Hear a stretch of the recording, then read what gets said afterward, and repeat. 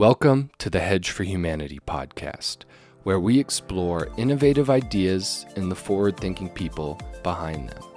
In this episode, Brandon Venetta speaks with Floyd Marinescu. Floyd is the CEO and co-founder of C4 Media, which provides software development news to over 1.2 million people, as well as live conferences throughout the year. He helps curate the CEOs for Basic Income movement in Canada and founded the nonprofit UBIworks, aimed at educating and promoting universal basic income. Among other things, Floyd talks about UBI from the perspective of business owners, why it is a politically agnostic idea, and the benefits of running companies remotely in the digital age. Thanks, and hope you enjoy.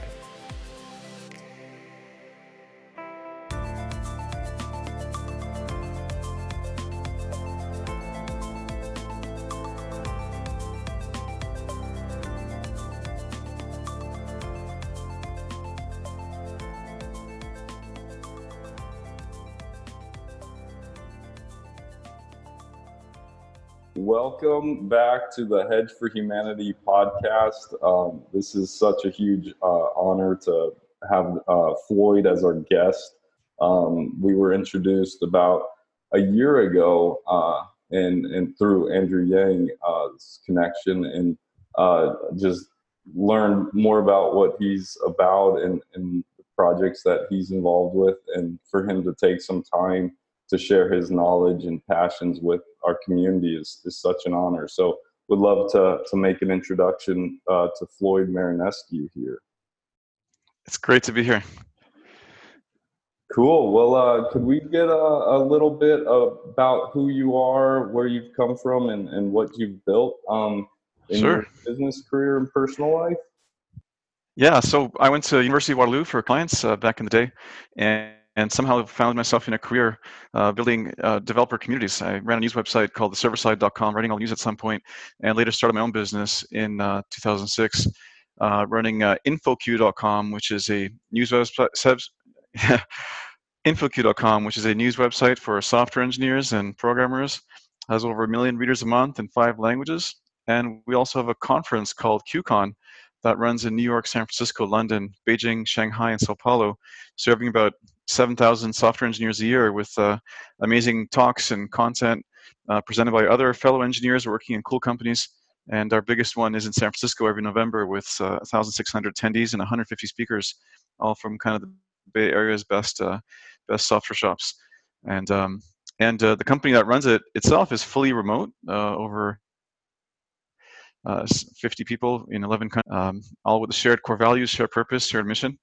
And it's been a real pleasure to kind of create this new age sort of modern style of running a company, which has actually informed a lot of why what brought me to Basic Income, the fact that companies can run this way.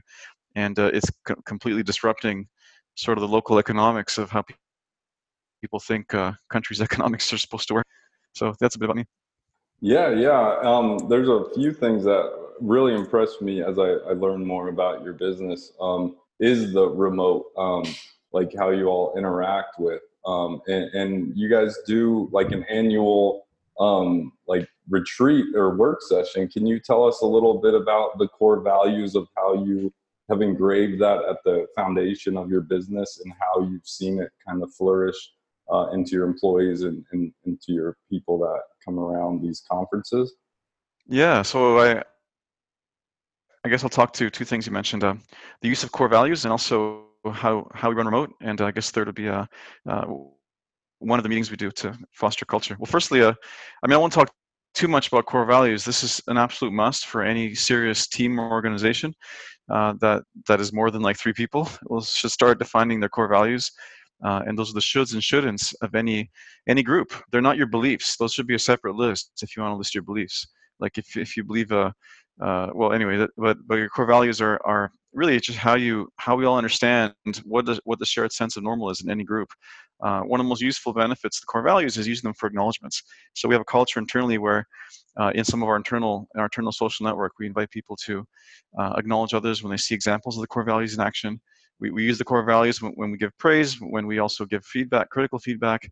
And it really helps to kind of depersonalize sticky personal situations and put them in the context of sort of what our shared values are. and it's also really makes it it makes it easier to make tough decisions and also to validate good decisions like promotions and stuff. So core values are really important. It's a very underutilized tool. They're not beliefs, right? Because we can have a company where people have all kinds of different political backgrounds or views on things can work together because our values are the same, even if our beliefs are different. Beliefs should not really be a part of the corporate environment that let people have the privacy of their own beliefs. But the values is different. That's the behaviors. So that's a bit about core values. So we've ran remote since the beginning. Before I started this business, I was lucky to be a remote management team member of a US-based startup working from my dorm room in University of Waterloo in Canada, and seeing that it's possible. So before even blogs existed, or back when Skype was what you used before Slack, we ran remote. And so before I started my company in 2005, I read the book The World is Flat. And I thought, well, hell, if IBM and all these other companies rather can hire all over the world, then so can I. And so when we started C4 Media, we just started right away. Like the three co-founders, one was a VP of sales based in San Francisco. There was me based in Toronto as the product content overall vision guy, and then we had a chief architect living in Romania. And then the very first employee we hired was a kid in China who just graduated, and we hired him because we wanted to have a Chinese version of our business up and running as soon as possible. So we were fully remote across continents from day one, and it didn't matter where you live, because when you're using mainly online communications methods, it makes absolutely no difference where you live. And from that point of view, then you can leverage globalization to its best. And what I mean by that is there's certain roles that you can hire anywhere, where literally you can pull from the world's best. The other roles where you want to hire specifically in, say, developing economies, because you can afford to hire more people that way because they're not necessarily specialized, and then you have that opportunity to do that. And I found that doesn't matter what country someone's from. We have people in 11 countries. We have the same core values. We have the same purpose. We use the same management tools, the same meeting structures. We don't outsource. We just hire all over the place. And whenever we have a new flag on the org chart, it makes me happy. So doing it this way has been great. We have very low turnover. Like, people don't leave. It's cool to be part of this global group. Then we have and we can afford to have twice the staff this way. So we have several in Canada, US, UK. We have a number in Romania. We have a number in Brazil. A number of people in China who are now more of a partner org. Used to be internal. And we have South Africa, Ireland, kind of all over the place. Barbados, Jordan, you name it. Doesn't matter where they live, as long as they can. Their time zone is suitable for whatever department they're in, so that they can make the calls at a reasonable hour and not making any life sacrifices. Because we don't expect anyone to take late night calls and stuff like that, at least not on the regular. So one of the tools we use to get everyone engaged is an annual meeting. It's one of the few times when the entire company gets together. So every year we pick usually somewhere in Europe, because it's sort of time zone central, at least for flying and stuff. And we have a 4-day agenda where one day is department meetings, another day is cross-company presentations. The third day is unconference, where literally there's no agenda. People come up with their own topics in a bottom-up fashion, and we fill the day's agenda with stuff. And that's my favorite day, because you see what people come up with, and it's not top-down driven. And then the fourth day is sightseeing. So we just did one of those recently, and it's one of the coolest experiences in the year. It's like the United Nations meets together to discuss how to grow InfoQ and QCon. So that's a bit about how we run. That is amazing, man. And yeah, you like are a pioneer in the crypto world. They call them DAOs, like decentralized organizations, and the remote, depending on how the terminology, but you like ran it way ahead of the curve of all these different tools now. And like talking with my folks and other people, they think it's not possible to do so. It's like you go to an office space and waste time driving, blah, blah, blah. It's like, no, it actually works pretty darn well doing it this way. And it's very successful. It works well, but it's definitely not decentralized. It's distributed. There's still a management layer. There's still a planning process that follows best practices, for example, from the book Scaling Up and stuff like that. There's still an executive team that makes the tough calls. So it's certainly not decentralized, but it is distributed. Distributed for sure, and how decisions are made and all that, and communication. But you should be so proud of yourself of what you've built, and the teams that you've built around you. Like, because you could just tell that there's a good vibe coming from your organization. I would love to attend one of your conferences one of these days, because you curate some really knowledgeable people too to share their information. So with that, because you said that through this process you've come to the conclusion about how you got into UBI. Can you describe how all that unfolded to where you're like, okay, UBI is a need. It's not going to be a luxury thing. It's like, we are going to need this for humanity to really push forward into this next phase of society. Yeah, there's a saying in sort of Buddhism. There's many paths to the top of the mountain, and there are many paths that brought me to becoming a CEO activist for UBI and believing that this is something we absolutely need to do.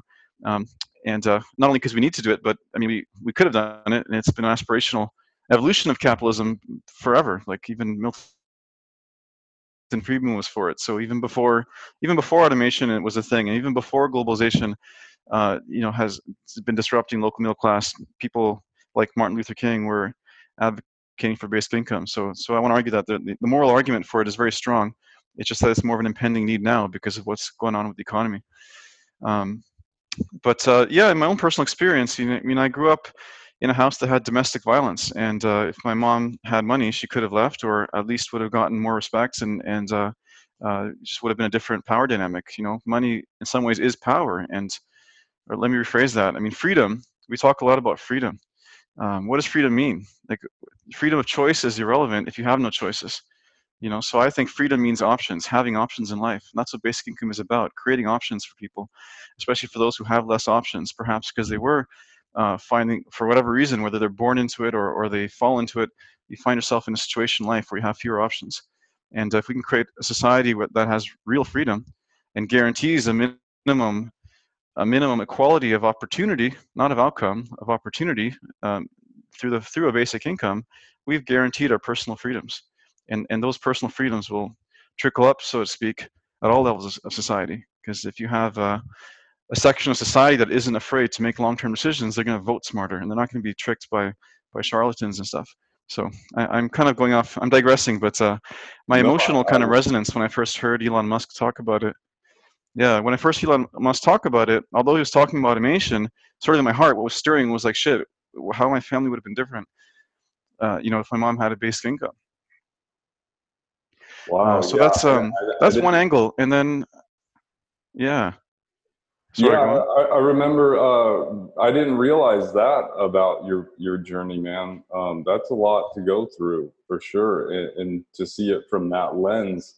I do remember when I was researching you, when we first, just so I knew a little more about what you got going on, was in one of your podcasts you mentioned that you had like a rental property or something where you actually kind of received it, and that kind of gave you the risk taking, like to go do and start up your business and all that. And that resonated so much with me when I heard that, because I'm like, man, I wouldn't be doing what I'm doing if it wasn't for, like, my wife is our income winner right now, and I'm still just plugging away on this journey.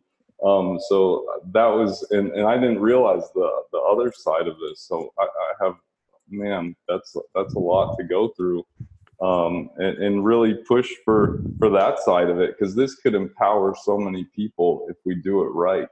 And that freedom layer is like, what is freedom to people? It's options. And like, I think there's a segment of society that has gotten tricked into believing that like paying taxes means you have no freedom. No, taxes is how you buy your freedom. Like, if you don't have taxes, you don't have freedom. It's actually the opposite.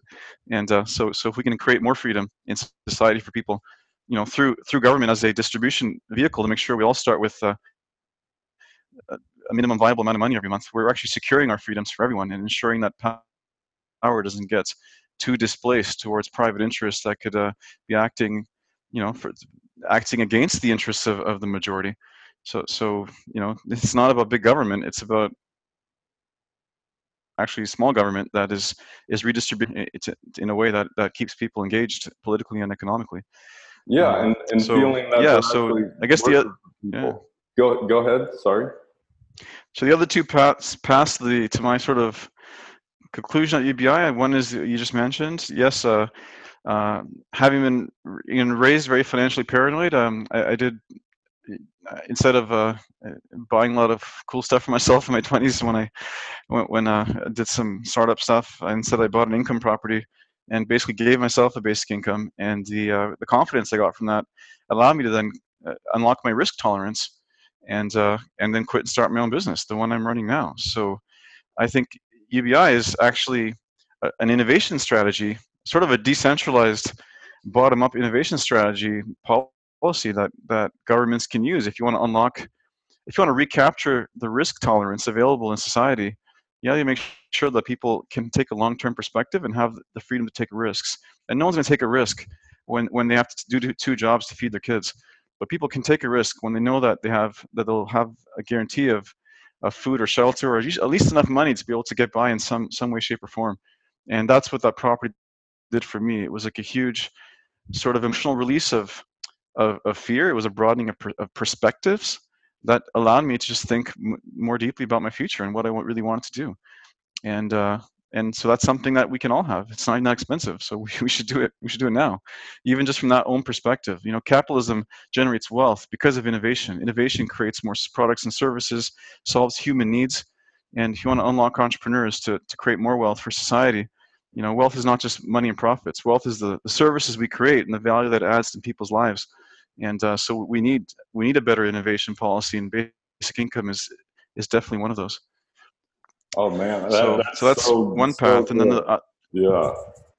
Keep going. yeah, and then the final path was my own experience in my business. And I'm like, hell, you know, my father and uncle lost their jobs in automotive manufacturing after China entered the scene in the late 90s, um, because nobody could compete. And then, as Andrew Yang often says, even 6 times more jobs were lost due to automation than trade, which my dad confirms because he's like, yeah, the remaining tool shops he used to work with, because he was an independent tool and die designer, the ones that actually, the half that actually survived that carnage were the ones that automated, because they could automate and become more productive and lower the prices. And the automation itself is also what's caused 6 times more job losses. So I'm like, okay, so that happened to manufacturing. Globalization drove a lot of job loss, and automation did. And now the same thing is happening. It's been happening, in fact, for the last 20 years for all information jobs. Like, not only blue collar manufacturing, but any job that can be done on the internet is now fully globalized, allowing a company like mine to exist, where I can hire anywhere in the world and I take advantage of that. You know, so we are not in a, people are imagining a country's economy as if it's a closed equilibrium system, which is, it's completely false, because even solopreneurs these days have virtual assistants in the Philippines for $4 an hour. 20 years ago, they'd be hiring those assistants in their own city, probably paying them 15 at the minimum, if not more. So we are now, what we've done to manufacturing is now globalized to all roles that can be done online. So that's something that is frankly, I think, is far more job displacing and far more putting a downward pressure on wages even than automation. And no one's talking about that. Absolutely nobody's even studied this, but I know it from my own lived experience. This is true. And like anyone, just pull up Upwork and go bid for a job and see what kinds of bids you get from all over the world.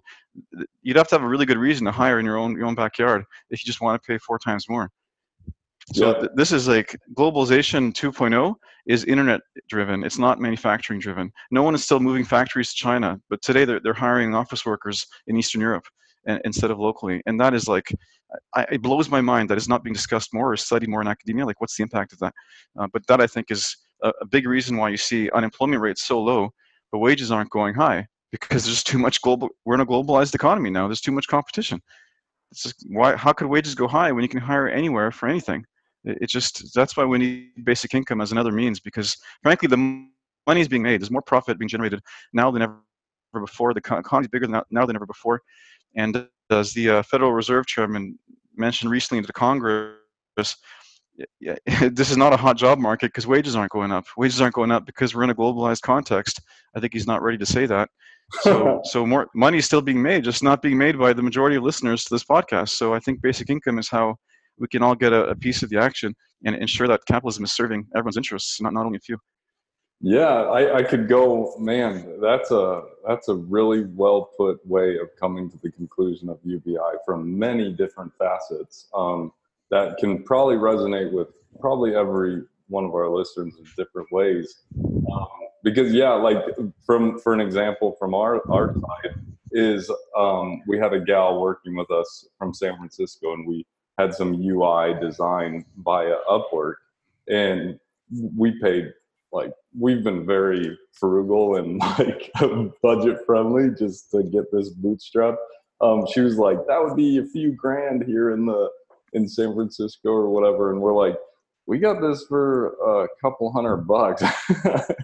So yeah, like, it exactly. is unbelievable. Upwork and Fiverr, the different ways you can find service jobs and what they are bidding for, and they do a great job. They're super talented, and it's just a contract type scope of work that you give them in some cases. So yeah, you're absolutely right. And so when you look at that, like, what were the first steps to where you're like, okay, this is a massive problem, no one's talking about it? Because you've been involved with some really interesting projects, and would love to hear how you've gotten engaged and pushed things forward from your side of things.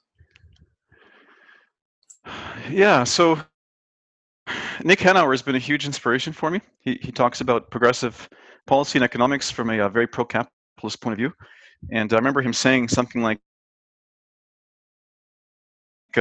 if you look at the share of national income, bottom half versus the top 1%, and just project that out a few decades, we'll get to a point where the top 1% are making 35 cents on every dollar, and the bottom half are making 6 cents on every dollar. And he's like, that's not capitalism anymore, that's feudalism. So when you think about that, it gives me chills. Yeah, And it does. And globalization and automation, and I will just say, let's just say technology is the reason. Because when we say globalization, it's still technology at the end of the day. Now it's internet-driven globalization, and it's still technology that allows tankers to bring goods from China. It's all technology at the end of the day. Nobody could create a globalized supply chain for iPhones without the invention of modern computers and emails. So technology is driving all of this, and globalization is an offshoot of technology, at least the way it's being experienced today.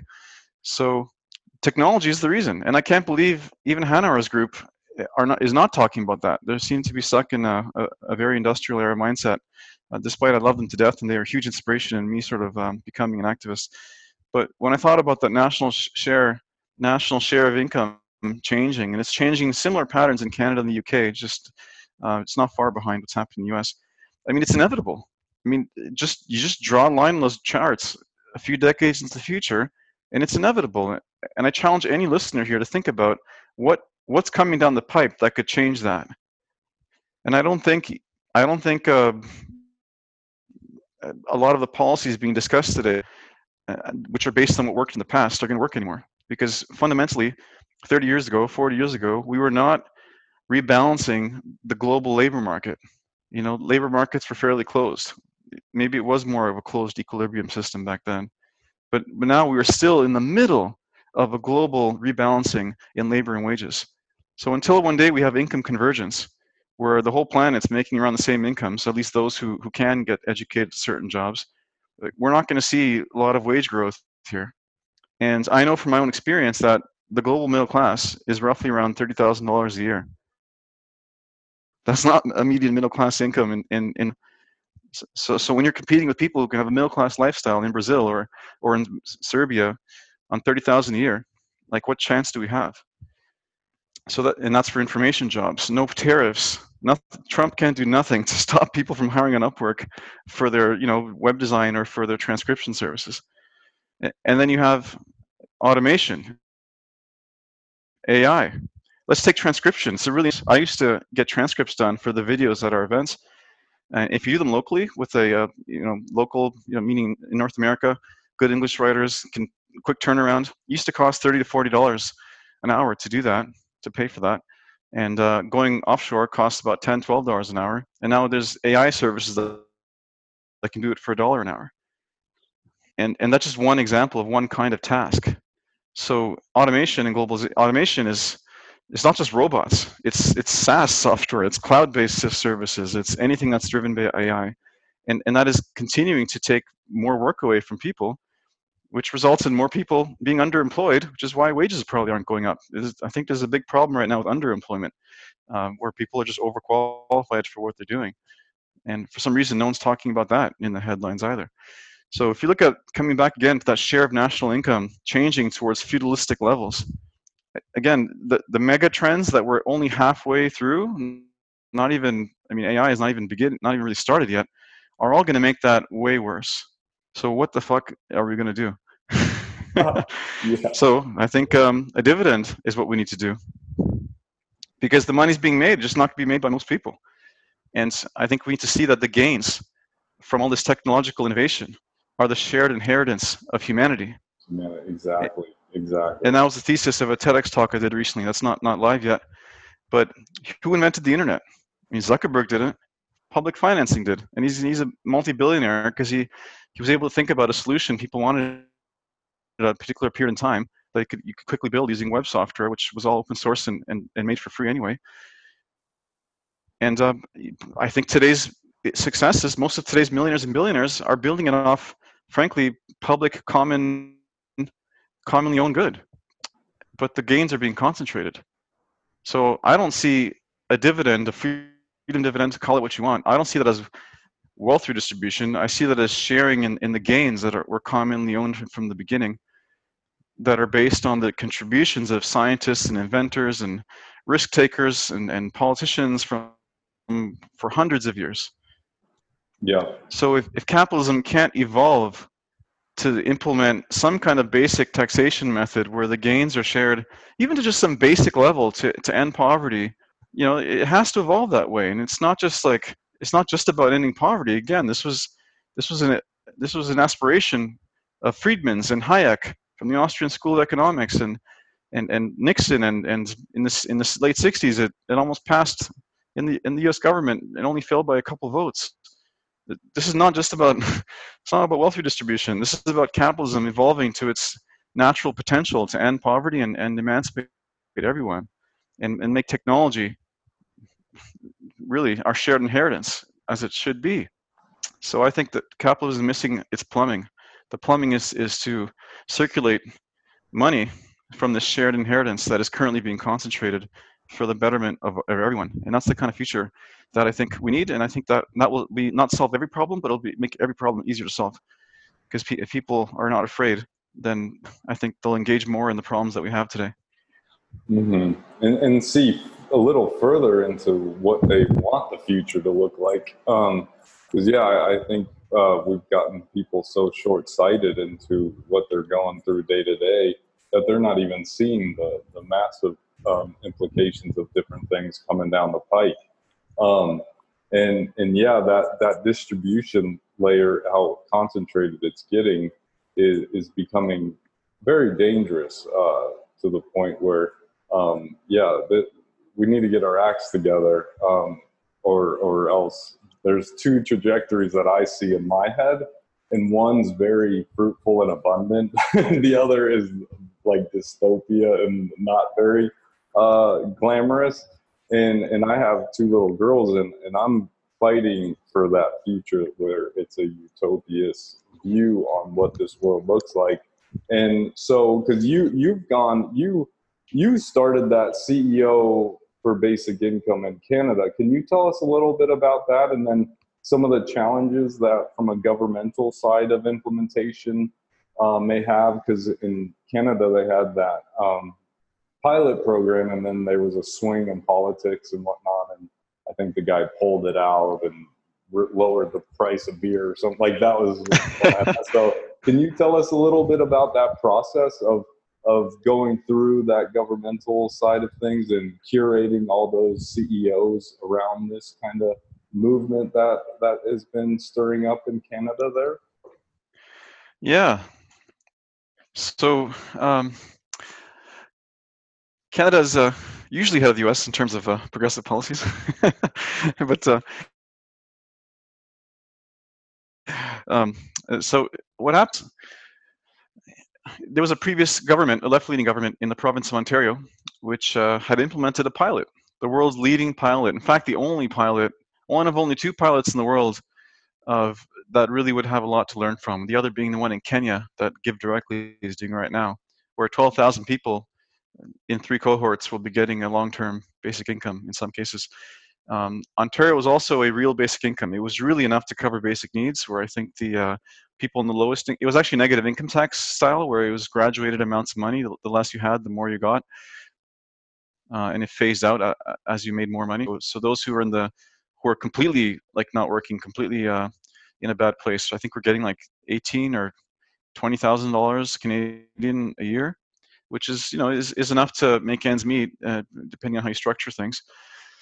And it was phasing out. So the working poor were also getting it, which is also really important facts about basic income is, poverty.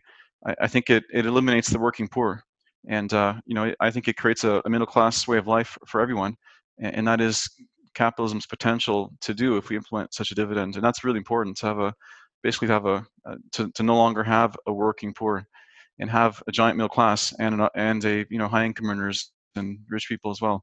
Like that's what we can have instead of poverty and working poor, and then a increasingly shrinking middle class, as an aside. But so we had a real basic income here, 4,000 people in 3 parts of the province getting it, and it kind of came out of nowhere because the previous government just announced it. Most people in Ontario had never even heard of basic income.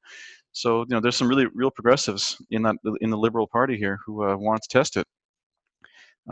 Unfortunately, they had some hiccups getting the implementation started. So it was by the time the elections came around, the pilot was only 1 year in. And if they had been able to move faster when they initially announced it, probably it would have been 2 years in or near completion. So a new progressive conservative government got elected, which at least they used to be progressive. They still have it in the name, and they just cancel it, just basically without warning. Although they had said they won't cancel it, they canceled it, and it was a huge tragedy because 4,000 people suddenly thought they had income security for another 2 years, and then they didn't. And although they gave them 6 months of grace pay, announced a month later after the people were scared of what they're going to do, and they just canceled it without even the fact that most of the money had already been spent, was allocated, including very savvy research teams that were going to be studying all this. They just canceled all of that. And so I was really upset. And I had just started my first ever sabbatical in my whole life. Like I've never had more than 2 weeks off at once since high school.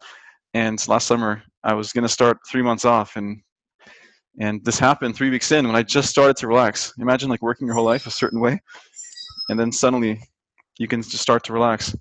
And this happened. I'm like, shit, what am I going to do? I got to do something about this. And I thought, well, what assets do I have? I'm like, well, I know a lot of other business leaders because I've been networking my whole life. And I thought, well, wouldn't it be cool if the business community showed up for the basic income and asked that the trial not be canceled? Because people seem to think that BI is some leftist pipe dream, when in reality it's very pro-capitalist and very good for the economy. It is an economic stimulus. Those who spend the least, who have the least, spend the most, and it just keeps the economy working well and creates jobs. And I think a capitalism with a basic income will be far more effective and will be growing a lot faster, even long term, once the numbers balance out, than one that doesn't have a basic income. So I thought this is an opportunity to share that, to get that narrative out, while also perhaps trying to save the pilot. So me and a colleague, Paul Vallée, who runs one of Canada's top AI consulting and product companies, just worked our network of every CEO we've ever met in our lives, and managed to get 120 signatures on a letter that laid out the economic narratives for basic income. You can find that letter at ceosforbasicincome.ca. So that's what we did. So in October 18th, we launched this letter. We had a press conference in partnership with the Green Party at the local government building. We were in the national news. We were in a local newspaper, and it was it seemed to get a lot of people's attention. The leader of the federal opposition party, the NDP, personally thanked one of the people in our group, and then went on and called for more pilots the week after, using language from our letter, which is great because we managed to educate them on automation and all the points we put in the letter. And we know that the leadership in the federal party, the Liberal Party, also read the letter. Hopefully, a lot of the conservatives read the letter, because I do think BI is actually a conservative idea. So I don't know what their opposition is. Mm-hmm. And that's what we did. So I think at least they didn't reverse the cancellation of the pilot, but at least we were able to seed these narratives, these talking points that I think are very important, that people need to understand that basic income is pro-growth, it's good for the economy, it's pro-free market. It'll lead to a more evolved form of capitalism. There's nothing to be afraid of here. Mm-hmm. So that's what we did. Awesome. Well, thank you for I couldn't imagine on sabbatical and you're like getting an email or skim through the news and you get that through your phone or computer or whatever. And you're like, I could only imagine your heart sinking like, what? Come on. Like, oh man. And then to actually just start hustling right away into it just shows the passion that you have. Because that to me is my biggest concern of a governmental implementation is the swing of winds. And it's like, if you implement it and then you cancel it, and it could happen at a snap of a thumb, how it could suppress a society even more. So that's where I see a free market approach being somewhat of a more realistic approach if we can engrave it into a money supply. I still think the quickest, easiest route to get meaningful money into the hands of the masses is through the government, but I think over time that may occur. So do you see the hurdles of doing a governmental side of things slower than trying to do a free market, or do you even see a need for a free market approach to help relieve and accelerate these discussions more, so they actually get their acts together? I think ultimately, short term, I do think a government is the most effective vehicle to implement this. Because once you get the first one elected that does it, it's there and no one's going to take it away. Right now in Alaska, the both liberals and conservatives were vying for the election to preserve the freedom, the wealth, the permanent fund dividend they have there on oil revenues. And it's funny because the left-leaning approach to preserving the dividend from oil revenues, because they were having some budget shortfalls, was to increase taxes, and the right-leaning approach to preserve the dividend was to cut services. So that's much like how the world would be even without the dividend. But the dividend becomes a permanent fixture that people want, is popular. They start to rely on and leverage. And then you just have the same old left-right arguments about budget cuts. And now you have a Republican government elected that wants to cut funding to important social programs instead of to the dividend. And so I hope that doesn't get spun into an anti-UBI story, because it's not the case. That would be happening anyway, whether there's a dividend in place or not. But it just shows that once such a thing gets implemented, it'll be very difficult to remove it, and because it already would have become a permanent part of the functioning of the economy, which I don't think is something to be afraid of, because we are already dependent on a lot of things to run the economy. We need roads, we need electricity, we need a court system. So a dividend that ends poverty just becomes a public utility, like electricity or roads or airports, something that we just assume is a given, Mm-hmm. and something that's for the benefit of everyone. And nobody would say we should start digging up roads because we need to cut taxes. It's just like nobody would say we should reduce the freedom dividend because we're in a recession. In fact, it should be increased in a recession because it's a stimulus. So I think government is long term the best way for this to be done, or short term, medium term anyway. Not long term, of course. I'm sure a lot of the listeners of this podcast, I'm not sure if this is a crypto podcast or not. Is this a crypto primarily podcast, or? We have a pretty good spectrum of people. Something we're really proud of is like a lot of people don't even know about crypto that have got drawn to Mana. So we're the first interaction of crypto that they don't even touch other cryptos. And then we have a subset that is like the crypto airdrop people. Oh, so this is primary Mana, at least listeners on this podcast, I guess. Or? That's the general audience, and then it's expanding into different networks of different that are affiliated. So yeah, so long term. Okay, so you can probably cut the last part if you want. So I mentioned the government part. Now, very long term, I do think a monetary supply, crypto, blockchain-based approach, I mean, could change the face of planet Earth and result in the the utopia that we're all working towards in the crypto community. But I think I don't really see how short term or even the medium term. I think you guys are doing really important work at Mana, but until there's a way to establish a utilitarian value of this currency that's big enough to pay meaningful UBI, I don't know how it's going to happen. And it seems that someone somewhere is going to have to give up profit motive in some sort of business model that is tied to a currency like Mana, in order for there to be a funding model that is independent of a government.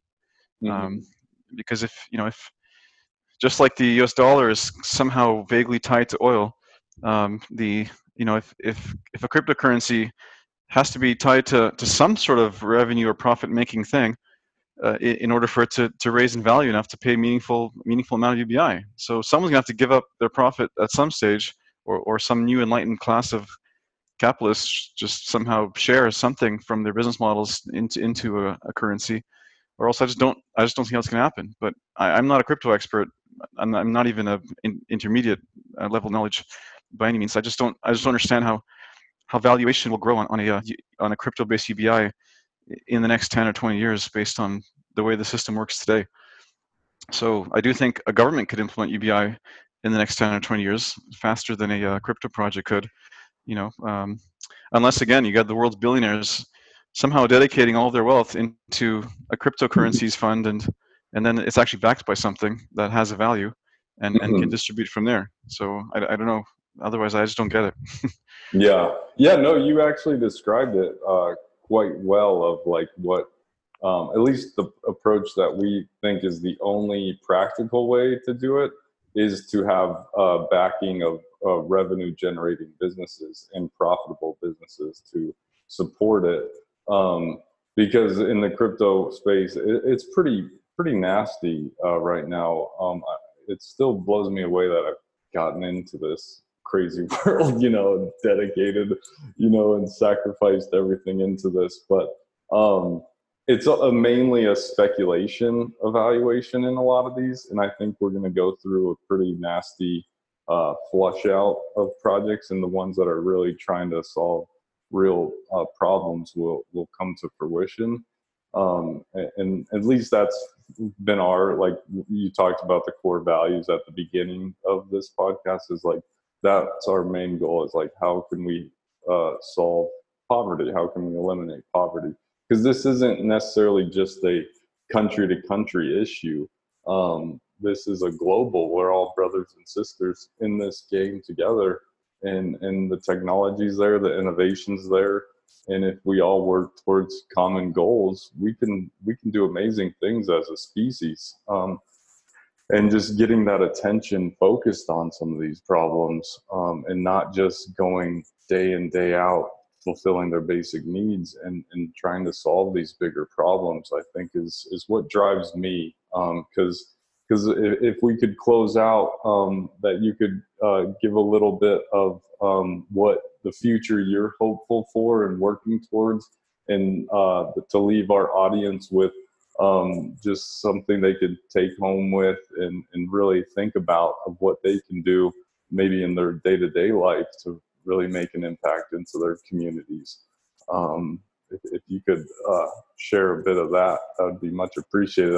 You have a wealth of knowledge that I have a huge amount of respect for, and we could dive down different rabbit holes. So just again, thank you for coming on here, Floyd, and sharing your knowledge with us.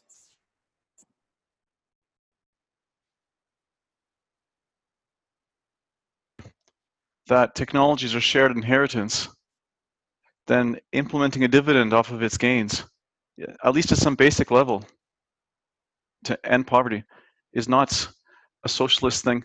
It's not a left or right thing. It's very much a reciprocity thing. You know, who owns technology? You know, an entrepreneur can see a new way to package a solution to solve a problem and create value for society. Yes, but they're building off the commons. They're building off things that we commonly inherited at birth, meaning technology, the air, the oil, everything around us. So I don't think we should fall into the trap of seeing UBI as wealth redistribution. We should see it as rather, at the very least, a way to implement the missing plumbing out of capitalism, to share in the gains that share in the wealth that is being created and added back to the commons, to our common wealth, which is technology and the knowledge that we build off across generations, where one product, you know, innovates and jams and gets better off of another product, and that product innovates and gets jammed off of other things. And even the iPhone today wouldn't exist without the public financing into academia that generated the early stage inventions that formed it, and inventions in theoretical physics and all these things that were publicly financed. So I think we need to start seeing technology as our shared inheritance and implementing a dividend off of its gains, a piece of the capitalist plumbing that we should have implemented in the late 60s, when even the biggest capitalists of them all was calling for it, like Milton Friedman and Hayek and Republicans in the government at the time. This is not some socialist thing. This is very much an evolution of capitalism. Even in the days when Cold War with communism, those were the days when people we almost passed something like a basic income in the US. So like, resist these BS statements that UBI is socialist, because in the same year that 500,000 troops were sent to Vietnam to stop the spread of communism was the same year that 1,000 economists in the US signed a letter saying that a basic income is compatible with American values. Very good. Yeah. And the final piece I'll say on that maybe all the listeners can take this talking point forward, is that there was a time when having a job was a way to share in the gains. Because before the great decoupling, and please Google that if you don't know what it means, before the mid-70s, when technology started tracking productivity was growing faster than wages, and wages stopped growing. Until that time, we had 30 years where wages were growing in lockstep productivity. So the more the economy was producing, the more people were needed to produce stuff, the higher wages went. Wages were growing like 2.6% on average per year. Since then, they've been growing like nothing, almost zero. So there was a time when our imagination of what capitalism is, where just having a job is a way to benefit and grow and take part in our gains. There was a time when that was true, but it's not true anymore. So it doesn't matter how hard you work, you're not going to get your share of the gains that are coming off of technology, which is our shared inheritance. So I think it's time for a dividend as a way to correct for that and make sure that our inheritance is being spread in a way that is to the benefit of everyone. So that's the last thing I'll say. Awesome. Yeah, just how I comprehend that last little bit you say it really well. Is that I think people tend to think that it's like you take away to pull something to give over here, but when you talk about wealth and value, is that there isn't necessarily an end point of how much wealth and value gets created. It's almost how I just went through it personally. I was asked, how much do you love your daughters, you know, and do you think you'll split your love between your new daughter now? And it's like, no, love just gets expanded. You just expand it, and that just sunk, and I started like crying, like, oh my gosh, that's and how it relates to all this, is that it's all just an expansive thing of pushing humanity forward. And if we can inject hope into people's lives that there is a bright future coming, then we're gonna do some amazing things. And it just starts little by little, and just really take that I think away from this. If that was the last thing, is just that we can do this as a people. and really make this happen for the next generations to come. So yeah, just thank you so much, Floyd. And where could people learn more about your company and you as because I know you do some blogging every so often. Is there any places we can land people to learn more about CEOs for basic income and the product? So at ceosforbasicincome.ca, you can read the letter that they wrote. Depending on when this podcast goes live, there's a site up soon for a nonprofit team that I put together in Canada that is promoting pro-growth economic narratives. You'll find that at UBIworks.ca. And as for me, yeah, just Google. I'm the only Floyd Marinescu on the planet, so I'm not maintaining my homepage very well, so Google's my homepage, I guess. Cool. Awesome. Thank you, sir, so much for what you do. Thank you.